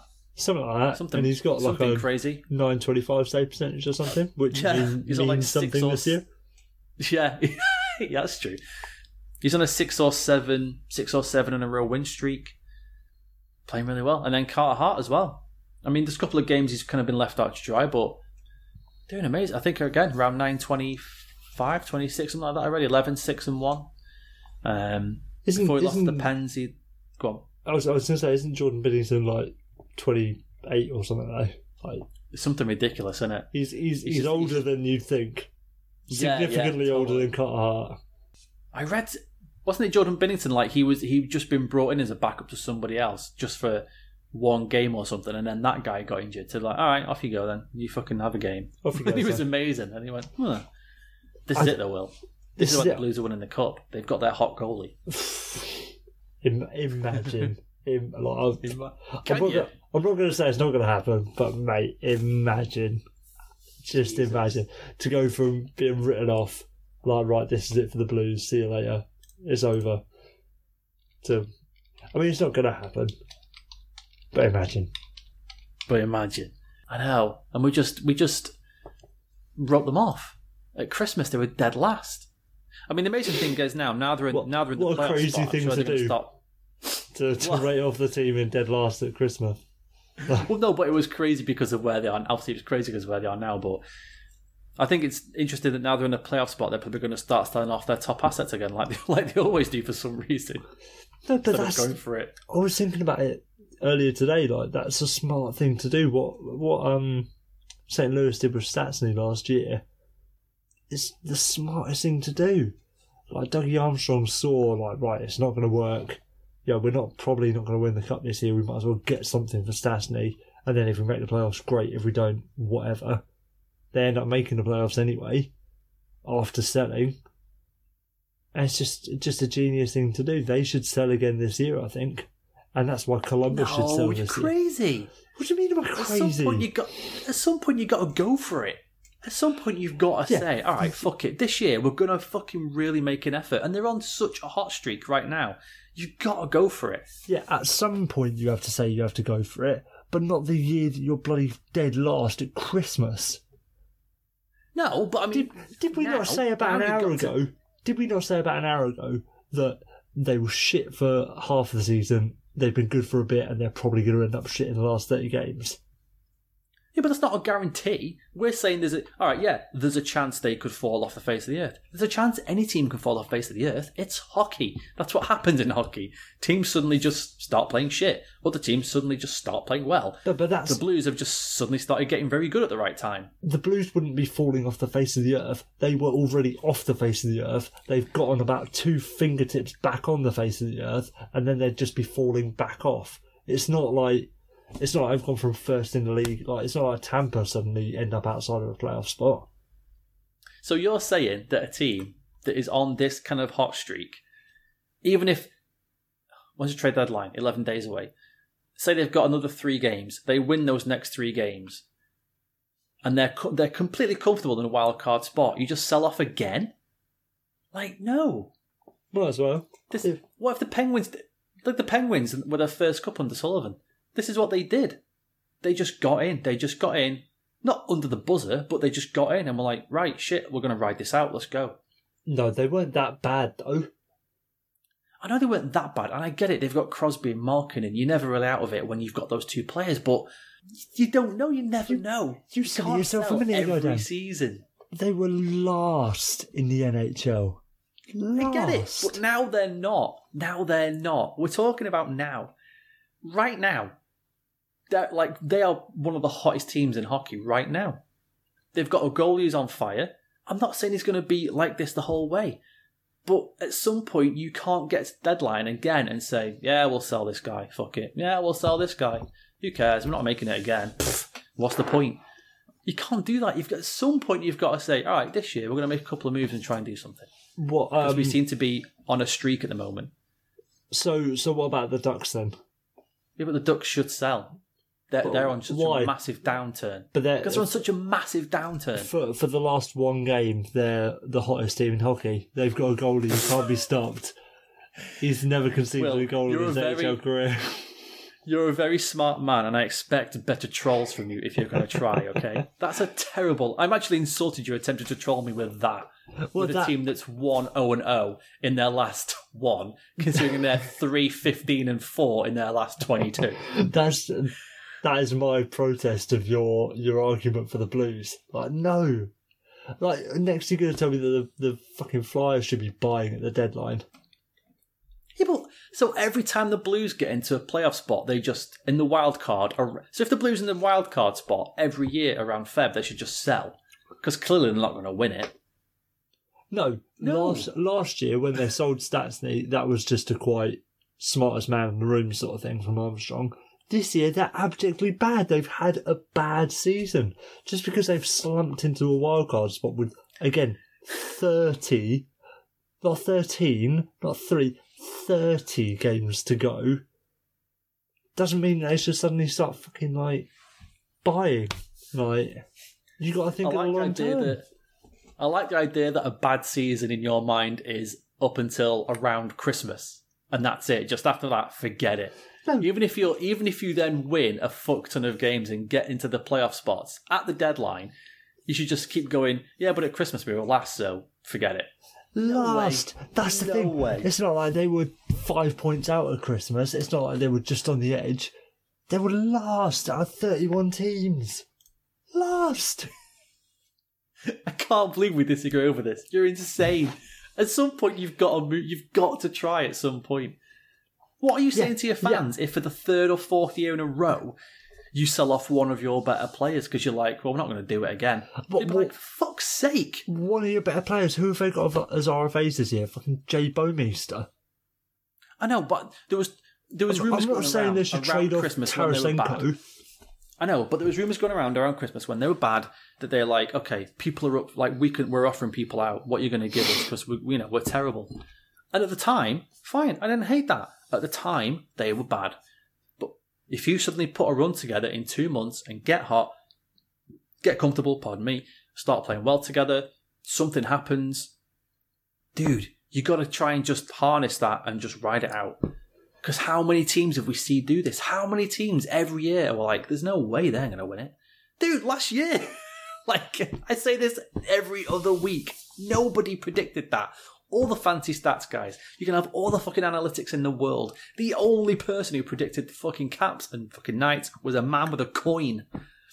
That was the only person I saw predict that final. Nobody else predicted it. The problem with that comparison is, though, Dan, they were both strong regular season teams all the way through. What we were saying about the Knights all the way through was, there's no way they're going to continue being as good as they were. It's not like they've started off the season and up to Christmas like 31st and then suddenly surged in. They were good from the get-go. And the Caps had a good regular season, as they always do, and then just so happened to carry on into the postseason. They've not gone from being the worst team in the league to scraping into a wildcard spot and then suddenly saying, they're probably going to win the cup now. All right. I can't believe this. I can't believe this discussion. I can't believe it Jordan either. Binnington. Jordan Binnington has ended up on this, but it has. And I'll tell you something else, so shut up. Right. You can't say to me, if a team is in last place in December, okay, around Christmas, not even early December, around Christmas, and there's, halfway, 41 games left. if they win, so if they then win 35 games out of those 41 and they make it to the playoffs, even if they're not the first place team, I get it's an insane example. I get that. Okay, I'm not saying that. But whatever, pick a number. If a team wins 30 out of those 41 games and makes it into the postseason, maybe not even as the top team, then maybe the third or the second team. You're not then thinking, hang on a minute, this team's fucking on a roll. Like, we need to look out for this team because they're suddenly playing, but they've suddenly got something. You can't then get to the playoffs and say, yeah, but they were last at Christmas. Who cares? That was fucking like 4 months ago. Who gives a shit? They're in it now. You're in it now. But what matters is right now. We're talking about buying or selling at the trade deadline, and the trade deadline is only 2 months after Christmas. At the point where we get to the trade deadline, they will still have spent more of the season being abjectly terrible than they will have being on some hot streak. I think you're crazy. To just, even if your team's in the playoffs at the deadline, to just sell off your assets again. Only if Just be like, you have spent whatever. the majority of the season as the worst or one of the 5 worst teams in hockey. If you're on the bubble for the whole thing and then you get in, I mean, I still think you shouldn't necessarily buy, but I wouldn't say, yeah, sell off. The only team Will thinks can trade at the deadline this year is Tampa. That's it. Nobody else. No, not just Tampa. Tampa and Winnipeg. Yeah, everyone Tampa and else, Calgary. everyone else That's should it. send all their UFAs to Tampa and Winnipeg Yeah, because they're the only teams that can do anything. and retain a whole load of salary. Yeah. I just think you're off your rocker, mate. You're off your rocker. I'm thinking as well though but how it looks to the fans that you're just selling off players again. Fucking, like, mate, you're talking about. I know fans. what you're gonna say. You're talking about fans that should be happy with what they've got. St. Louis are running out of sports teams left, right, and centre. If I was a fan of St. Louis right now, I'd just be like, right, yeah, whatever, Blues, do what you want. Just stick around. I don't care. At least we've got a team. Please just stay. The Blues still love me. Trade Tarasenko, that's okay. Just don't move. Please. You see, NHL, that's how you build a rivalry. Me and Will have got a rivalry now, because I'll tell you, I don't care. I hope the Bruins don't win the Cup this year. I hope the Blues win it. Because if they do, I'm going to run to your house, and I'm going to throw fucking yellow and blue paint bombs at it, and scroll Blues with my dick on the door. I feel like last season was so much easier than this year. We've had quite a few Disagreements. Yeah, disagreements for want of a better term. This year, It's true. It's driving us so true. apart this terrible NHL season. That's what it is. I know, because in like a month the Blues will be nowhere, and you'll be like, "I fucking told you," and I'm like, "Oh shit, it's not fair. Please forgive me." I'm absolutely buzzing on Valentine's Day of all days, when we're having an argument. Disgraceful. I know. Hey, speaking of Valentine's Day, Will, Oh, I forgot. I thought we could. Oh yeah. Last thing, second to last thing today before versus coin flips around out the show. Excuse me. Me and Will thought about. I saw something on Twitter about sending Valentine's Day cards to NHL players. So I thought we should try and come up with a couple of ideas about Valentine's Day cards that anybody involved in hockey could send to anybody else. So I believe you have 2, Will, and I have 3. Is that right? Yeah, that's exactly right. Okay, so I'll go first. My Valentine's Day card, it's a picture of an arse, obviously. And on the front of the card, as you do, on the front of the card, and then on the inside of the card, it says, "Can you at least lube up this time?" And that's from Edmonton Oilers fans to the management. See, I've been very fortunate, Dan, as Yeah. I've actually found genuine Valentines that have been. Yeah. Well, you call me the East Anglian Elliot Freeman, and the only way that I've been able to sort of employ my powers is to find this found footage, if you will, of NHL Valentines. The first came to me in a card. It was a blank card. I think it was due to be printed on the front with some sort of motif or image to signify love, but inside it was inscripted as such: "Dear Leo, I've had the sweetest chocolates and ate every last speck, but nothing tastes as sweet as your thick Estonian neck. Yours, Brad." Oh, that's lovely. Is it a beautiful? I mean, a little bit erotic for me, but a nice sentiment nonetheless. My next card, it's a picture of the Anaheim Ducks logo on the front with the standings from 2 months ago, with them being 5th in the Western Conference. Then inside is the standings now, with them being last in the West. And the caption is, "We can't wait to go down on you." I think that's very sweet. That is vulgar, if you ask me. Oh, well, okay. Apples and oranges, whatever. That's just me. Go on. This other one is a bit of an odd one because it was more of like a flyer, and actually a lot of people sent me photos of this flyer. So it's bloody everywhere. Like this is quite a sort of blanket Valentine, it would appear, and the flyer reads as such. It's entitled Valentine's Party, a subtitle of All Welcome. $1 billion entry fee. Forever hungry, Gary. Which is just a bit odd, if you ask me. Forever hungry. Just a bit strange. Oh dear. I think my last one and my favourite one. On the front of the card is the Ottawa Senators logo, so you know it's going to be good. And there's a little bit of writing on the front that says, "You always have my heart." And then inside is a picture of Eugene Melnyk saying, "Because I stole it." And I thought, what a lovely message there for Valentine's Day. So wait, Look like that one. Is that a Valentine that Eugene is sending himself and signing it from the people that he steals organs from? Yeah. He's a very lonely man. There's no one in that front office anymore, is it? It's just him and Dorian, like, bumming around. So he just has to send himself cards. Well, while we're on the subject of the Senators, I do want to send a sincere shout out to Mark Borowicki. Like, I know I've personally ragged on him quite a bit this year, but like, fucking big up Mark Borowicki for saying the Senators are a bunch of wankers. Big up the LGBTQ plus community.